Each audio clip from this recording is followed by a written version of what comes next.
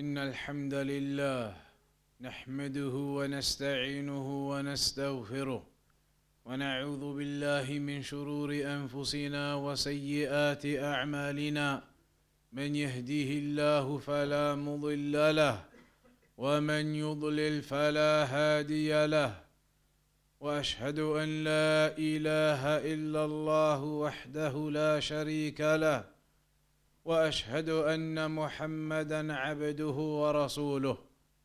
يا أيها الذين آمنوا اتقوا الله حق تقاته ولا تموتن إلا وأنتم مسلمون. يا أيها الناس اتقوا ربكم الذي خلقكم من نفس واحدة وخلق منها زوجها وبث منهما رجالا كثيرا ونساء، واتقوا الله الذي تساءلون به والأرحام إن الله كان عليكم رقيبا. يا أيها الذين آمنوا اتقوا الله وقولوا قولا سديدا يصلح لكم أعمالكم ويغفر لكم ذنوبكم، ومن يطع الله ورسوله فقد فاز فوزا عظيما. أما بعد، فإن أصدق الحديث كتاب الله، وخير الهدي هدي محمد صلى الله عليه وسلم، وشر الأمور محدثاتها، وكل محدثة بدعة، وكل بدعة ضلالة، وكل ضلالة في النار.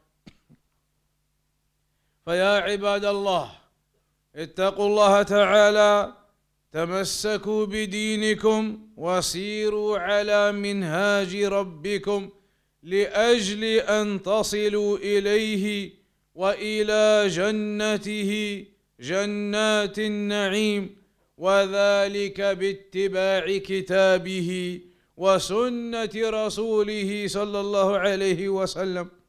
وإذا أشكل عليكم شيء من أمور عباداتكم أو معاملاتكم أو سائر أمور دينكم فردوه إلى كتاب الله وسنة رسول الله صلى الله عليه وسلم،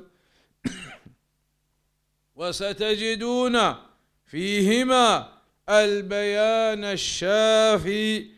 قال تعالى: فإن تنازعتم في شيء فردوه إلى الله والرسول إن كنتم تؤمنون بالله واليوم الآخر، ذلك خير وأحسن تأويلا. فمن كان يحسن الرد إلى كتاب الله وإلى سنة رسوله صلى الله عليه وسلم وهم الراسخون في العلم، فإن عليه أن يأخذ الحكم من كتاب الله وسنة رسوله صلى الله عليه وسلم. وإن كان عاميا ليس عنده علم، فعليه أن يسأل أهل العلم من يثق بدينه وعلمه. قال تعالى: فاسألوا أهل الذكر إن كنتم لا تعلمون. هكذا أمرنا ربنا سبحانه وتعالى، أمرنا سبحانه باتباع كتابه وسنة رسوله وأخذ الهدى منهما، لا من الأهواء والرغبات ولا من أقوال الناس والاختلافات، فهذا ضمان للحق والصواب. فالله جل وعلا أنعم علينا بكتابه وبسنة رسوله صلى الله عليه وسلم وبوجود العلماء الراسخين في العلم في كل زمان ومكان، فعلينا أن نرجع إليهم في مشكلاتنا ومهماتنا.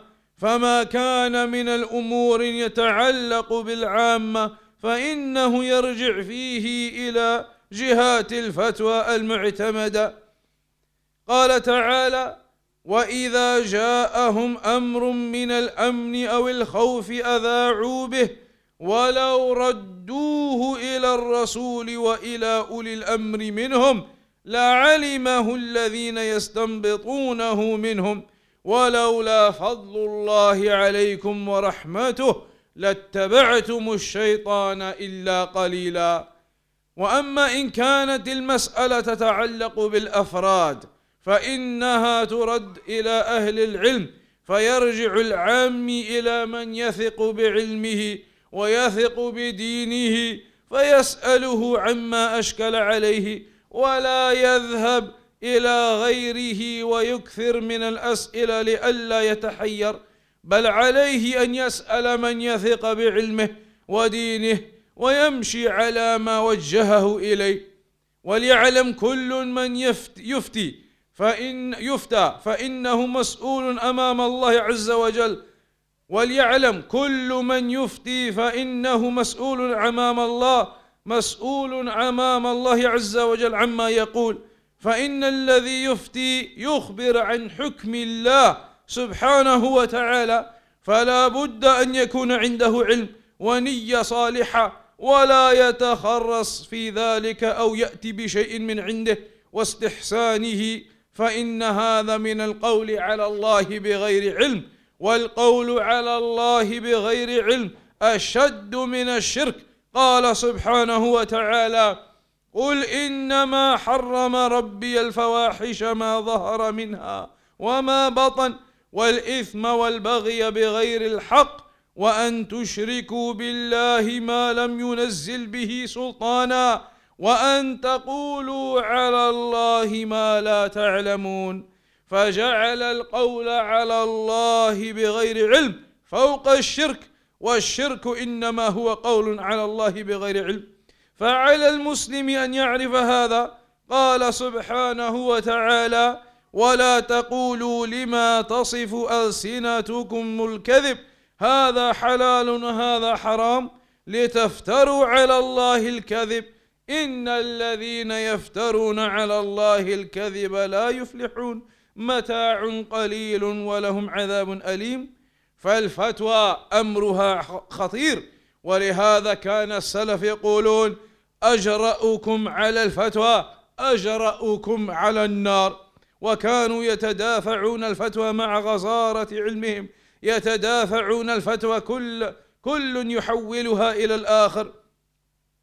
والآن كثير من المتعالمين أو من المبتدئين في طلب العلم يتبادرون إلى الفتوى ويتسابقون إليها دون خوف من الله سبحانه وتعالى، وهذا من التدخل فيما لا يعنيهم.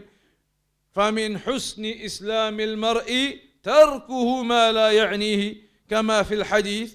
فالخطر في هذا شديد والخطب في هذا جسيم. هذه أمور الدين، أمور الحلال والحرام، فليتحفظ فيها غاية التحفظ. والمستفتي إنما يكون في ذمة المفتي يتحمله المفتي، فعلى المفتي أن يتأهب لذلك ولا يظن أنها مسألة تذهب وتنتهي، بل هو مسؤول عنها أمام الله سبحانه وتعالى، لأنك تقول هذا حلال وهذا حرام، والقول بالتحليل والتحريم حق لله سبحانه وتعالى. فإن كان عندك بيان من الله ودليل من كتابه وسنة رسوله واحتاج الأمر أو اضطر الأمر إلى الفتوى، فإنك تقول ما يحضرك وما تعلمه، ولا حرج عليك ولا غضاض عليم أن تقول لا أعلم. إذا سأل وأنت لا تدري عن الجواب لا غضاضة عليك ولا نقص في حقك إذا قلت لا أعلم، فهذا من الفضائل. إذا قلت لا أعلم هذا من الفضائل. وأيضا إذا لم يحضرك الجواب فبالإمكان أن تؤجل الجواب وتراجع أهل العلم وتراجع مصادر العلم، ثم بعد ذلك تفتي بما يظهر لك، فهذا هو طريق النجاة للمفتي وللمستفتي. وكان السلف رحمهم الله كما ذكرنا يتدافعون الفتوى مع غزارة علمهم، لكن كل يريد أن لا يتحملها وأن لا يحيلها إلى غيره، وأن يحيلها إلا من هو أفضل منه. ثم هذا من الآداب أنك لا تفتي وفي من هو أعلم منك، هذا من الآداب أن لا تفتي وهناك من هو أعلم منك، والله جل وعلا يقول: وفوق كل ذي علم عليم.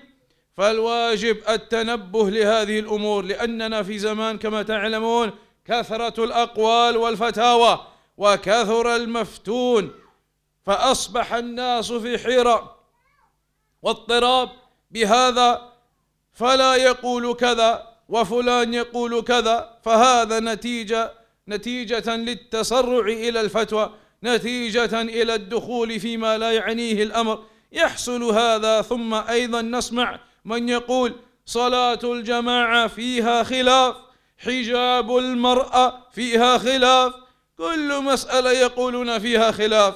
نعم فيها خلاف، لكن خلاف نرجع إلى الدليل، فإن تنازعتم في شيء فردوه إلى الله والرسول، فمن كان على الدليل أخذنا بقوله، ومن كان مخالفا للدليل تركنا قوله، لأن الحكم لله سبحانه وتعالى، هو الذي يحكم بين عباده في الدنيا والآخرة. فعلينا أن تصور هذا، وأن نعرف هذا، وأن لا نخاطر بأمور ديننا وأمور معاملاتنا فنعرضها على من هب ودب. فالفتوى كما ذكرنا على نوعين: تكون عامة للناس يحتاجه المجتمع، أو ترجع إلى الجهات التي أسندت إليها الفتوى وإلى المجامع الفقهية لتدارسها وإصدار الحكم فيها. أما المسائل الفردية فهذه يرجع إلى من يجده المستفتي علما وعملا وتقوى لله ويسأله عما أشكل عليه. وعلى هؤلاء الذين تساهلوا في الفتوى وخاضوا فيها بغير علم، بناء على مطالعاتهم أو على ما يرونه في وسائل التواصل، الإنترنت أو من المواقع، فيقولون المسألة الفلانية حكمها كذا وكذا، بناء على ما رأوا وسمعوا من غير انضباط ومن غير من غير انضباط. كيف نفرط في ديننا؟ أنت حينما تريد أن تقدم على معاملة أو على زواج أو على أمر هام يختص بك، هل تستشير كل أحد أو تستشير أهل الرأي والإدراك؟ لا بد أنك تستشير من عنده خبرة وعنده إدراك في الأمور، لأجل أن ينضبط أمرك، تكون على بصيرة وعلى بينة، ولا تسأل من هب ودب. فأمور الدين أولا أن يحتاط لها وأن يرجع إلى أهل العلم وأهل البصيرة. الله جل وعلا ما ترك لنا حجة ولا تركنا هملا، بل أرسل لنا رسولا وأنزل علينا كتابا، وأمر العلماء أن يبينوا للناس ولا يكتمون. وإذ أخذ الله ميثاق الذين أوتوا الكتاب لتبيننه للناس ولا تكتمونه. فالأمر خطير يا عباد الله، والوضع كما ترون فوضى في أمور الدين والفتوى. فمن الذين يفتون؟ من يتتبع الرخص التي قالها العلماء، رخص من أقوال العلماء، ويأخذ من يوافق هواه أو هوى المستفتي، فهذا حرام، هذا من اتباع الهوى. فعليك أو يتلمس ما يرضي الناس ويرضي المستفتي، لئلا يقول الناس أنه متشدد، أنه متحجر، أنه فعليه أن يذكر ما بينه وبين الله، ولا ينظر إلى ما يقوله الناس. عليه أن يبرأ ذمته وأن يفتي الله في نفسه، أن يتقي الله في نفسه وفي من يستفتيه وفي مجتمعه. هكذا كان السلف الصالح رحمهم الله، فلنصر على طريقتهم حتى نحوذ حظوهم ونلحق بهم إن شاء الله. أعوذ بالله من الشيطان الرجيم: ولا تقولوا لما تصف ألسنتكم الكذب هذا حلال وهذا حرام لتفتروا على الله الكذب إن الذين يفترون على الله الكذب لا يفلحون. متاع قليل ولهم عذاب أليم.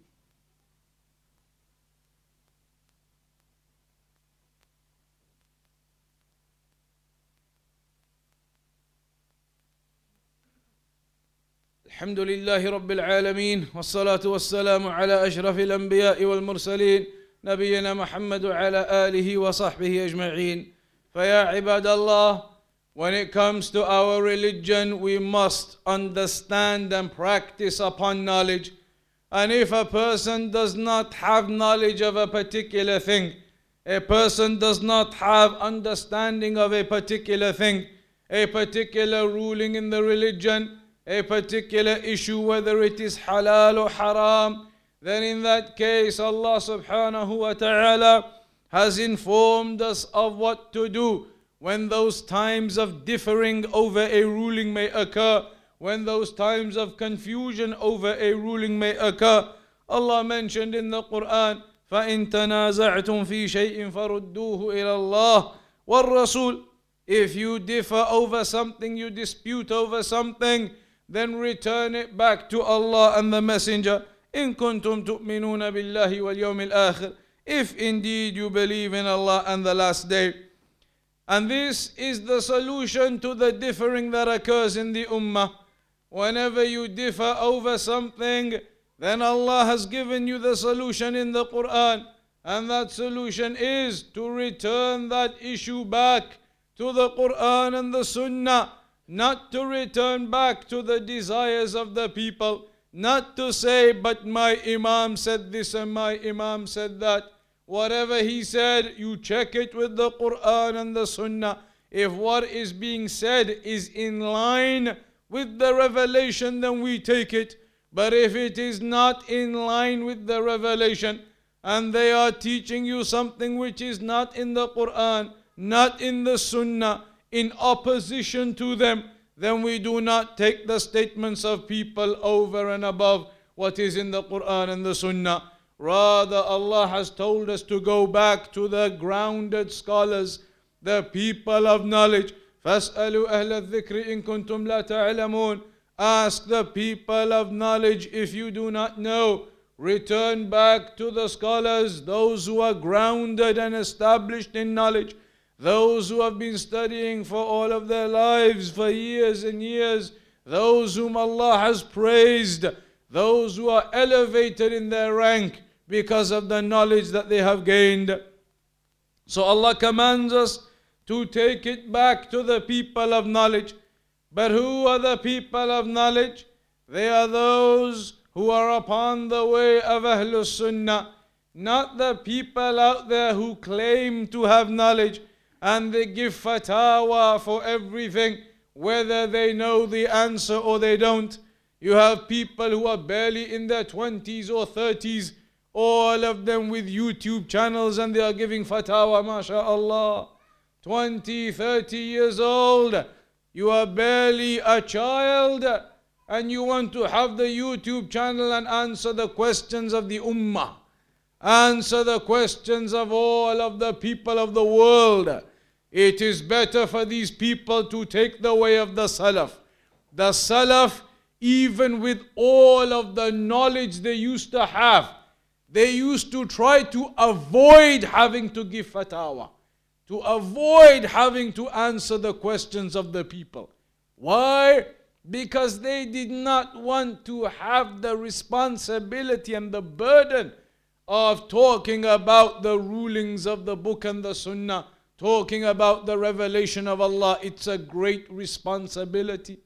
You are going to answer the question of a Muslim who comes with a situation. You are going to answer his question claiming that this is what Allah and the Messenger have revealed regarding your situation. And then he's going to go away and do what you told him. The responsibility is on your head now. You have given him this fatwa. You have given him this ruling. And there are many people out there now misguiding the Muslims, misguiding them with their false fatwa, misguiding them, not having any knowledge themselves, but already on the social media, on all of the platforms, on YouTube and everywhere else, promoting themselves as a sheikh, promoting themselves as imam, and they are young and they are young, and they have not studied and they know nothing. So do not follow the young and the blind who have not studied.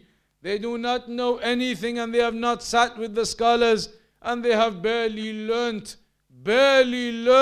and already they want to give fatwa. This is a great calamity in the ummah today, that many of the Muslims, they take their knowledge from anywhere, any YouTube channel with anybody sat there in the title saying Sheikh such and such, and you have no idea who he is. Maybe he is one of the worst mubtadi'ah. He is one of the worst of the innovators. How do you know? You do not take your knowledge blindly from anybody who wants to give fatwa. Rather, you go back, as Allah said, فَاسْأَلُوا أَهْلَ الذِّكْرِ. Go back to the people of knowledge, the ones of remembrance, the people of taqwa and iman, the scholars of Ahlul Sunnah wal Jama'ah. And you do not go blindly seeking knowledge from any channel, from any YouTube, from any this or that. Nowadays the ummah, the Muslims, very much of their knowledge, it comes simply from the WhatsApp forwards and the text message forward which comes into their inbox, and the emails which come into their inbox telling them you do this and you do that and the Prophet said this or that, and you have no idea whether what it is saying is true or not. All of these messages that get sent round, do this tonight and do that tonight and you'll get this reward and that reward, and next week on this night is going to be a special night and you have to pray. All of these messages that go around, all of these social media platforms, that is not where you take your knowledge from. إن هذا الدين أو إن هذا العلم دين فانظروا عمن تأخذون دينكم. As the Salaf they said, the Salaf they used to say, إن هذا العلم دين. This knowledge that you are seeking, it is religion. This isn't knowledge about maths or science. This knowledge about Quran, about Sunnah, the fatwa you're looking for, these are all types of knowledge about your religion. So do not just take your religion blindly from YouTube and other places. The Salaf they used to say, فَانظُرُوا عَمَّنْ تَأْخُذُونَ دِينَكُمْ. Look to where you take your knowledge from. Look and see, is this person really somebody qualified to take knowledge from or not? Look to see, is this person upon the methodology of Ahlul Sunnah wal Jama'ah in reality or not? Look to see whether that person is capable of giving fatwa or not. Nowadays, all of these people, they have gone so far that they begin to tell you there is differences of opinion in everything. Does the woman have to cover when she go outside? Difference of opinion, they tell you. Is music halal or haram? Difference of opinion, they tell you. Everything now they will tell you difference of opinion. And that is not true. That is not true. There are halal and there are haram which are clear. إن الحلال بين وإن الحرام بين وبينهما أمور متشابهات. The halal is clear and the haram is clear. Yes, in between there may be certain things that need to be looked into, but that does not mean you make everything into the affairs that you need to look into.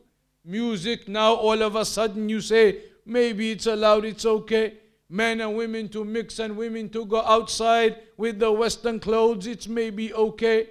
Men can do what they want and they don't have to come to the jama'ah in the masjid, it's maybe okay. People making up the fatwa to suit their desires. So do not follow these so-called scholars. And they are not ulama, they are ulama su. They are scholars of evil, the ones who want to tell you everything is okay. Everything, fi ikhtilaf, fi qawlan. There are two opinions, music, women, everything, two opinions. So they want to make everything okay, everything halal for you. And this is from the whisperings of the shaitan. The religion is clear. Al-yawma akmaltu lakum deenakum. On this day Allah told us He completed the religion. ما أمرتكم به فأتوا منه ما استطعتم وما نهيتكم عنه فانتهوا. What Allah commanded us with, what the Messenger commanded us with, then we do it. And what He prohibited us from, then we stay away and abstain from it. We do not go around, as they say, looking for fatwa, shopping for fatwa. that we have a situation, you go and ask one person, he tells you haram. So then you go ask another person, he says haram. You go to another one, haram. You go to another one, he says halal. So now, alhamdulillah, you say it's halal. Next issue, you go to somebody, haram, haram, haram, halal. Khalas, halal. Everything you want to make it halal for yourself. Everything which is haram is not haram anymore. This is from the wiswas of the shaitan. The shaitan has come upon the people in this way. Your religion is clear. Inna al-halal bayyin. Wal-haram bayyin. It is clear what is halal and what is haram. Maybe one day you will come and these ulama they will tell you al-khamr, maybe it's okay, maybe it's not, halal, haram, qawlan. This is how the shaitan, he whispers to the people. So when it comes to your religion, be very careful. Learn your religion from the right places. From Ahlul Sunnah wal Jama'ah. From the ulama of Ahlul Sunnah. From the scholars. Those who are grounded in knowledge. And you have many of them alive today. In different countries. You have some of them in Egypt and in Saudi Arabia and in Kuwait and in other places. Many scholars who are grounded and have studied. You have the Mufti from Saudi. You have a Sheikh Al-Fawzan. You have a Sheikh Al-Luhaydan. You have from Egypt a Sheikh Hassan ibn Abdul Wahhab ibn Marzuq al-Banna. The one who is alive right now. The one who is alive right now. Not the one who died 20, 30, 40 years ago. So there are scholars in different places and you can take knowledge from them. Those who are grounded in knowledge. But do not take your knowledge from the streets. Do not take your knowledge from the Google and from the YouTube. Everybody is a sheikh. You go to YouTube, he is 15 years old and he is the mufti on YouTube. A sheikh fulan. You will lose your religion if you take your knowledge like this. So be very careful in that. And we ask Allah to make it easy for us to gain the true knowledge of the Quran and the Sunnah and to practice it. وصلى الله على نبينا محمد وأقم الصلاة